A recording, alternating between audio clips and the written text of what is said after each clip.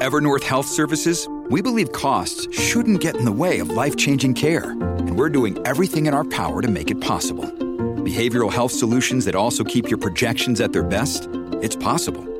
Pharmacy benefits that benefit your bottom line? It's possible. Complex specialty care that cares about your ROI? It's possible. Because we're already doing it. All while saving businesses billions. That's Wonder made possible. Learn more at evernorth.com/wonder.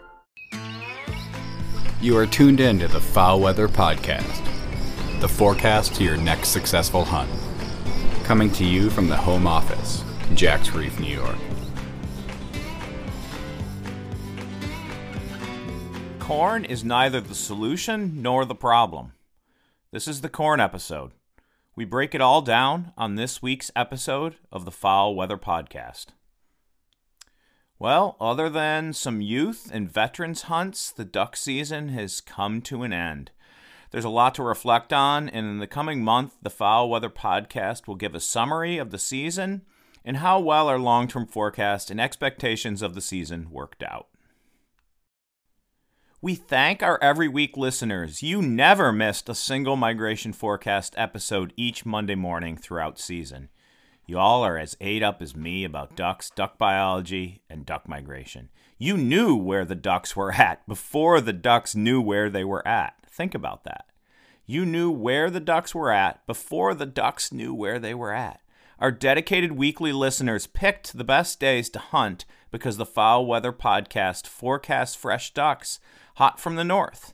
You shot the ducks from the north before they knew where they were at.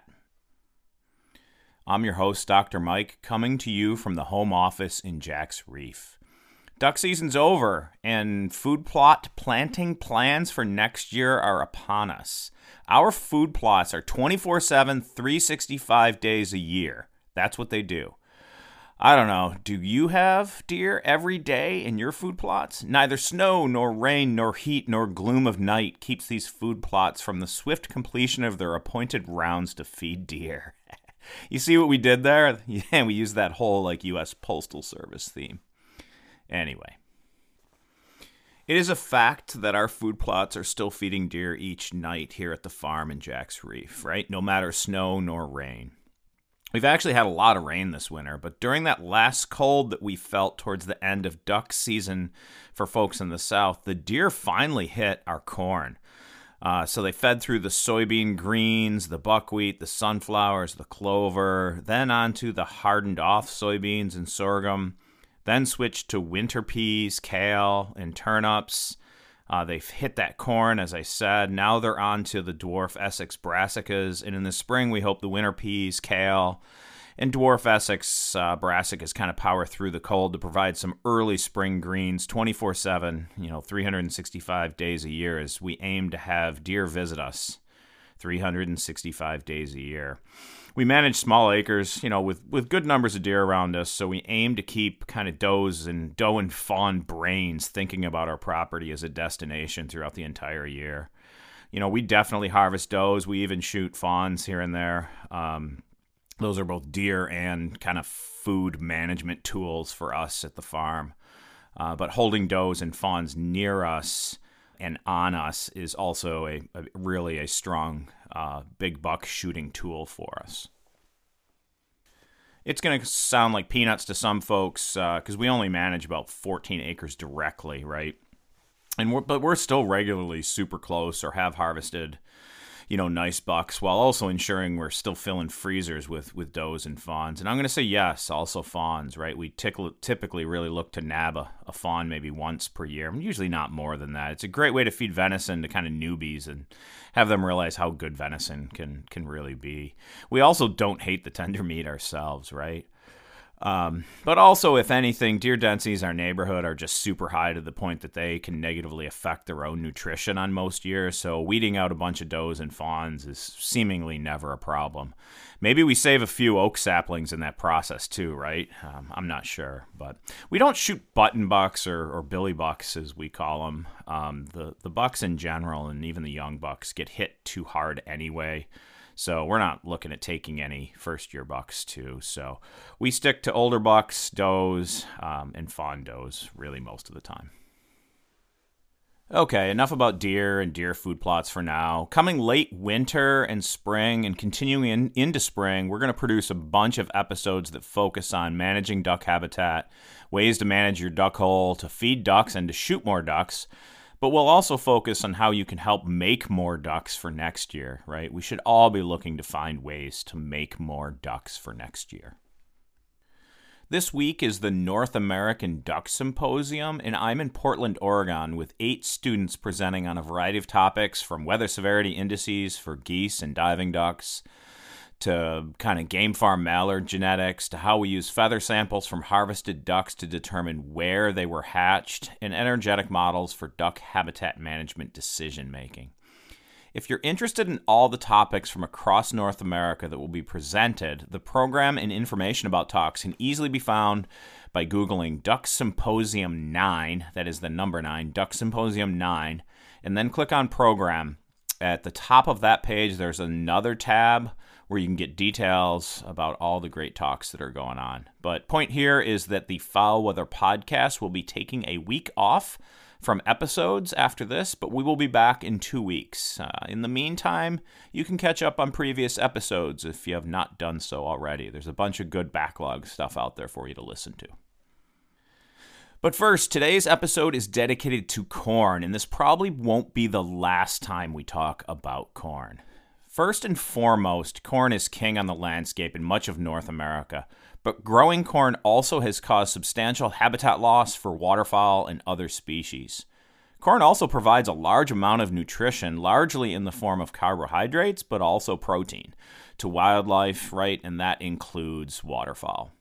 So it isn't as easy as corn is bad or corn is good. Corn is corn, and we should understand that it can be a tool for wildlife and waterfowl management, but also can negatively impact wildlife through habitat loss when acres are converted to corn.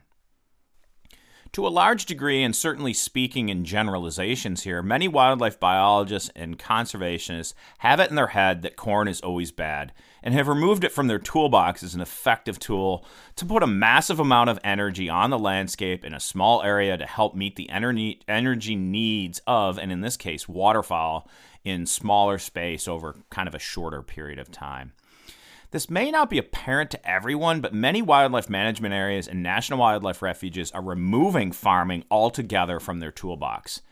In my opinion, this is really the wrong approach, because the underlying theme there is that wildlife conservation and farming are not compatible.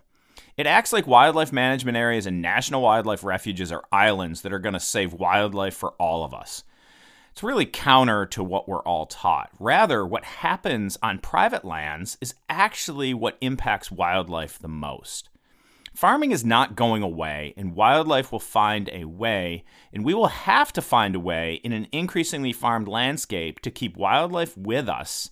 So acting like farming and wildlife conservation are not compatible is like putting your head in the sand. These folks are really avoiding the fact that farming is not going anywhere. So why not use wildlife management areas and national wildlife refuges as examples of how farming and wildlife conservation can be compatible? But this is not what is happening in many locations. When you need mealtime inspiration, it's worth shopping Kroger, where you'll find over 30,000 mouth-watering choices that excite your inner foodie. And no matter what tasty choice you make, you'll enjoy our everyday low prices, plus extra ways to save, like digital coupons worth over $600 each week. You can also save up to $1 off per gallon at the pump with fuel points. More savings and more inspiring flavors make shopping Kroger worth it every time. Kroger, fresh for everyone. Fuel restrictions apply. For example, the National Wildlife Refuge System in the Northeast U.S. has all but removed farming through crude and what I'd call knee-jerk concerns about herbicide application, specifically Roundup-Ready corn or the application of glyphosate on GMO crops. So people are aware, and maybe some folks listening are just not aware of how kind of Roundup-Ready crops work. Glyphosate is the base active ingredient. And the trade name Roundup is simply the surfactant that makes this active ingredient stick to and translocate or move throughout the plant so that it's killed, right? And so there's various other trade names that incorporate glyphosate in them. So Roundup is really just that trade name, right? Without getting into the chemistry, the plant is genetically modified to tolerate glyphosate, where it kills other plants. So it can be, sprayed on corn once it's growing, while also killing the other plants that compete, right? And then thereby, that releases the crop, in this case corn, from competition with weeds. Anyhow, the Northeast U.S. National Wildlife Refuge System has moved away from farming, partially on the basis of removing glyphosate application on their lands. But my speculation is also that there has been a real strong philosophical change in what employees of the National Wildlife Refuge System in the Northeast would like to have refuges focus on. Refuges were started to ensure habitat and rest locations for waterfowl, but increasingly in the Northeast U.S., people are shifting away from a focus on game species towards non-game water birds and other upland birds, largely with an increased focus on biodiversity and conservation of endangered and threatened species, again, away from game species. In this case, on national wildlife refuges, right? Removing farming from refuges is a way to move towards other species and away from managing for waterfowl.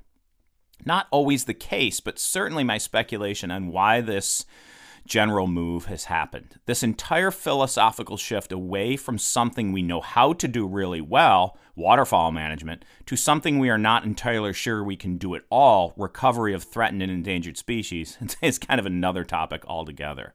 But I will reiterate that if people think they are going to save species on these islands of land, these wildlife management areas, and national wildlife refuges alone, they don't have their heads screwed on straight.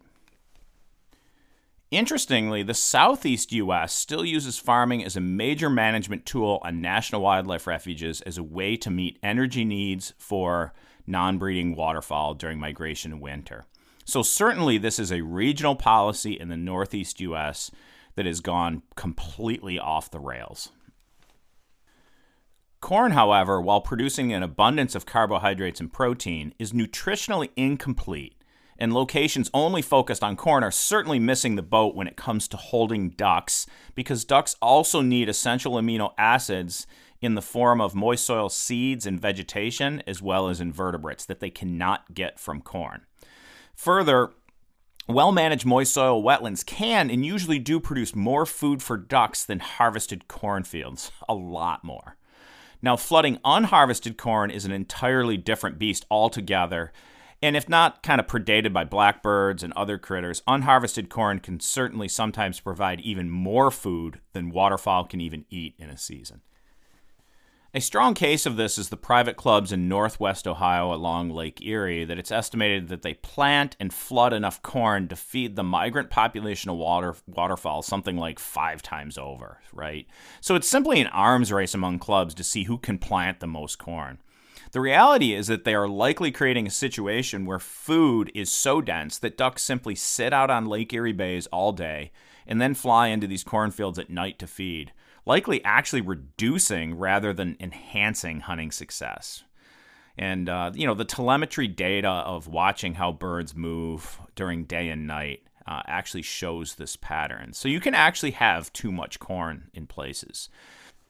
But no one wants to abandon their corn with the fear that the other guy, the other club, will have more and all the ducks, right? Luckily, there are clubs that practice moist soil management to meet the full nutritional needs of these ducks in that area, and they do tend to hold a good number of birds overall. Okay, so this brings us to the point of tackling some myths about corn, and then I'll get into why corn is not your problem. I think we kind of just hit on why corn is not the solution, too, but more on actual kind of maybe negative effects of corn on habitat a bit later. First of all, and this all comes from things we've heard through social media and otherwise, nobody amended the Migratory Bird Treaty Act, or MBTA, to allow for flooded corn. Growing domestic crops and flooding them has always been legal under MBTA. Never have you been able to manipulate the crop, right? And non-manipulated crops do not even fall under discussions about normal agricultural practices, because this does not kick in until some type of crop harvest is attempted. So waterfowl can be taken over standing flooded crops as long as you do not manipulate that crop. I'm going to say this just to cover our butt here, though. Do not take anything in the Foul Weather podcast as legal advice, all right? Okay, so flooding crops is legal, and there is no conspiracy among Ducks Unlimited and rich private club owners to modify the MBTA in 1998. Didn't happen. Second, and if I sound like a crazy person, I'm not. I'm just literally debunking myths that are out there, right? National wildlife refuges north of you do not use ice eaters, nor does Ducks Unlimited fund those ice eaters for rich private clubs so that water can stay open in flooded crops. Doesn't happen, but I know you keep hearing about it. Third, all right, and here we go. There is a two-punch reason why flooded corn is not affecting if you see ducks at southern latitudes. First, when I say duck, I think we all know that we mean mallards, right? But I'll use it generically throughout as ducks. And I'll talk about mallards specifically when I'm really talking about mallards, okay? So first, last year in the U.S., we planted a record 94.6 million acres to corn, which yielded a record 15.3 billion bushels of corn. Now let's go through the quick math here as to how much waste grain energy for feeding ducks that produces. If we use 75, there's a little bit of math here, but hang with me, folks. If we use 75 kilograms per hectare of waste grain, which is the published average that is used for corn, that's what's left on the ground after harvest. And then we have to subtract 15 kilograms per hectare because it's some, low level of corn density in a field. It's just no longer profitable for a bird to feed. That is, ducks and geese don't eat the last kernel in a field most of the time. So we multiply that 60 kilograms per hectare out, converted to grams by multiplying by 1,000, and use 3.67 kilocalories per gram that waterfowl can obtain from corn, and we get a really, really, really frickin' large number in the billions of kilocalories on the landscape. I'm not going to read that full number here. We then divide just by the energy needed by one duck for one day to sustain itself. And here I'm going to use the energy needed by a mallard, which on average is 356.8 kilocalories per day. And then divide by 153, which is all the way, that's the numbers of days from September to the end of January. And that waste grain alone, hold on to your shorts here, folks, could feed 154 million mallards. If we use the energy needed by a Canada goose, which is a lot larger, that number still becomes 63 million geese that could be fed for a 153-day period on corn alone. All right, let's just say a quarter of those fields, because they're at southern latitudes and the corn rots before they get there. We're still at a half of 154 million mallards. All right, let's just take a quarter of that. We're still well over the entirety of the continental population of mallards that could be fed on waste grain, just the waste grain of corn alone in fields from those massive numbers of acres that are now planted to corn. 94.6 million acres of corn in the United States alone. There is a problem in some areas, though. A lot of people have seen field feeding on the decline, even at northern latitudes. Harvester efficiency in some places of combines is so great that really fields start below kind of that bottom density, right? The biggest offender of this is when it's cut as silage, which is cutting the entire plant down pretty early, right? And it's increasingly starting to happen with the increase in CAFOs, or concentrated animal feed operations, right? The loss of the small dairy farm has increased the number of concentrated animal feeding operations. And along with it, it concentrates animal waste geographically and causes increased water quality issues. Okay, that's a topic for another day. But small dairy spread out across the landscape was probably better for wildlife, probably better for water quality. And at that, probably better for people, right? But again, so diverging a little bit here, a discussion for another day. Silage, or this whole corn plant cutting and feeding to animals, is estimated this year at 130,000 tons. If we subtract this from the corn available, considering it zeroes fields out and there's nothing there, this drops that number to 60 million geese and 146 million ducks, so it doesn't have really an overall impact. And again, I don't know, even take only a quarter of that somehow that's available to ducks and geese, and it's still really in the millions of birds. A substantial portion, if not all of the population alone, can be fed that way. The point? Even without flooded corn, waste grain alone laying in fields across the country could feed the ducks and geese on this continent many, many times over. The second major point of why flooded corn is not the primary problem of why you're not seeing ducks is that if it got cold and snowed like it traditionally did, that resource would be covered with ice and snow. Yeah, of course, people run ice eaters here and there, etc. But the reality is, and I've seen it, that when it truly gets cold and snows 2 feet, ducks leave and go south. And that ain't happening like it once did. Okay, so I've heard this before, and some folks are thinking in their head, given that it's warmer nowadays with less snow, if there wasn't flooded corn, ducks would just have to migrate south, right? Well, then we fall back to how much food is just on the landscape from waste corn alone, and the fact that most ducks don't just go south when they run out of food. They typically go east and west up rivers in search of food. Why go south when all you're going to do at the end of winter is you're going back north anyway? It doesn't make sense to add those miles and risk to your migration. Alrighty then, that is a lot of energy on the landscape for ducks and geese just in corn acres alone. We haven't even touched on declines in rice acres in coastal Louisiana and Texas, right? U.S. rice planted acreage decreased between 1995 and 2017. Particularly Texas, Mississippi, and Louisiana experienced average annual decreases of 3.2%, 2.6%, and 1.7% respectively. Annual Arkansas area was much smaller, right? Conversely, area increased on average of 1.6% per year in Missouri. The number of farms that farm rice also greatly reduced, which continues a trend of farm contraction we see, right, in farming pretty much everywhere. Fewer but bigger farms. But in the case of area and rice, less throughout traditional southern U.S. rice country, but a bit of an increase in Missouri, which has the potential to hold ducks at the Boot Heel latitude a bit longer, right? So the story's not great, right? Increases in food at northern latitudes coupled with declining food at southern latitudes, plus a warming trend with less snow. That said, it's not all doom and gloom because the weather, although on average is much warmer, it's also becoming more volatile. And so we should expect that those kind of short periods of intense cold might become more common. Just like the season-ending cold we just got. So being ready and knowing when weather severity index values are going to jump and weather's going to send ducks south, well, that's going to become increasingly important so that you can hit those best days to hunt fresh ducks.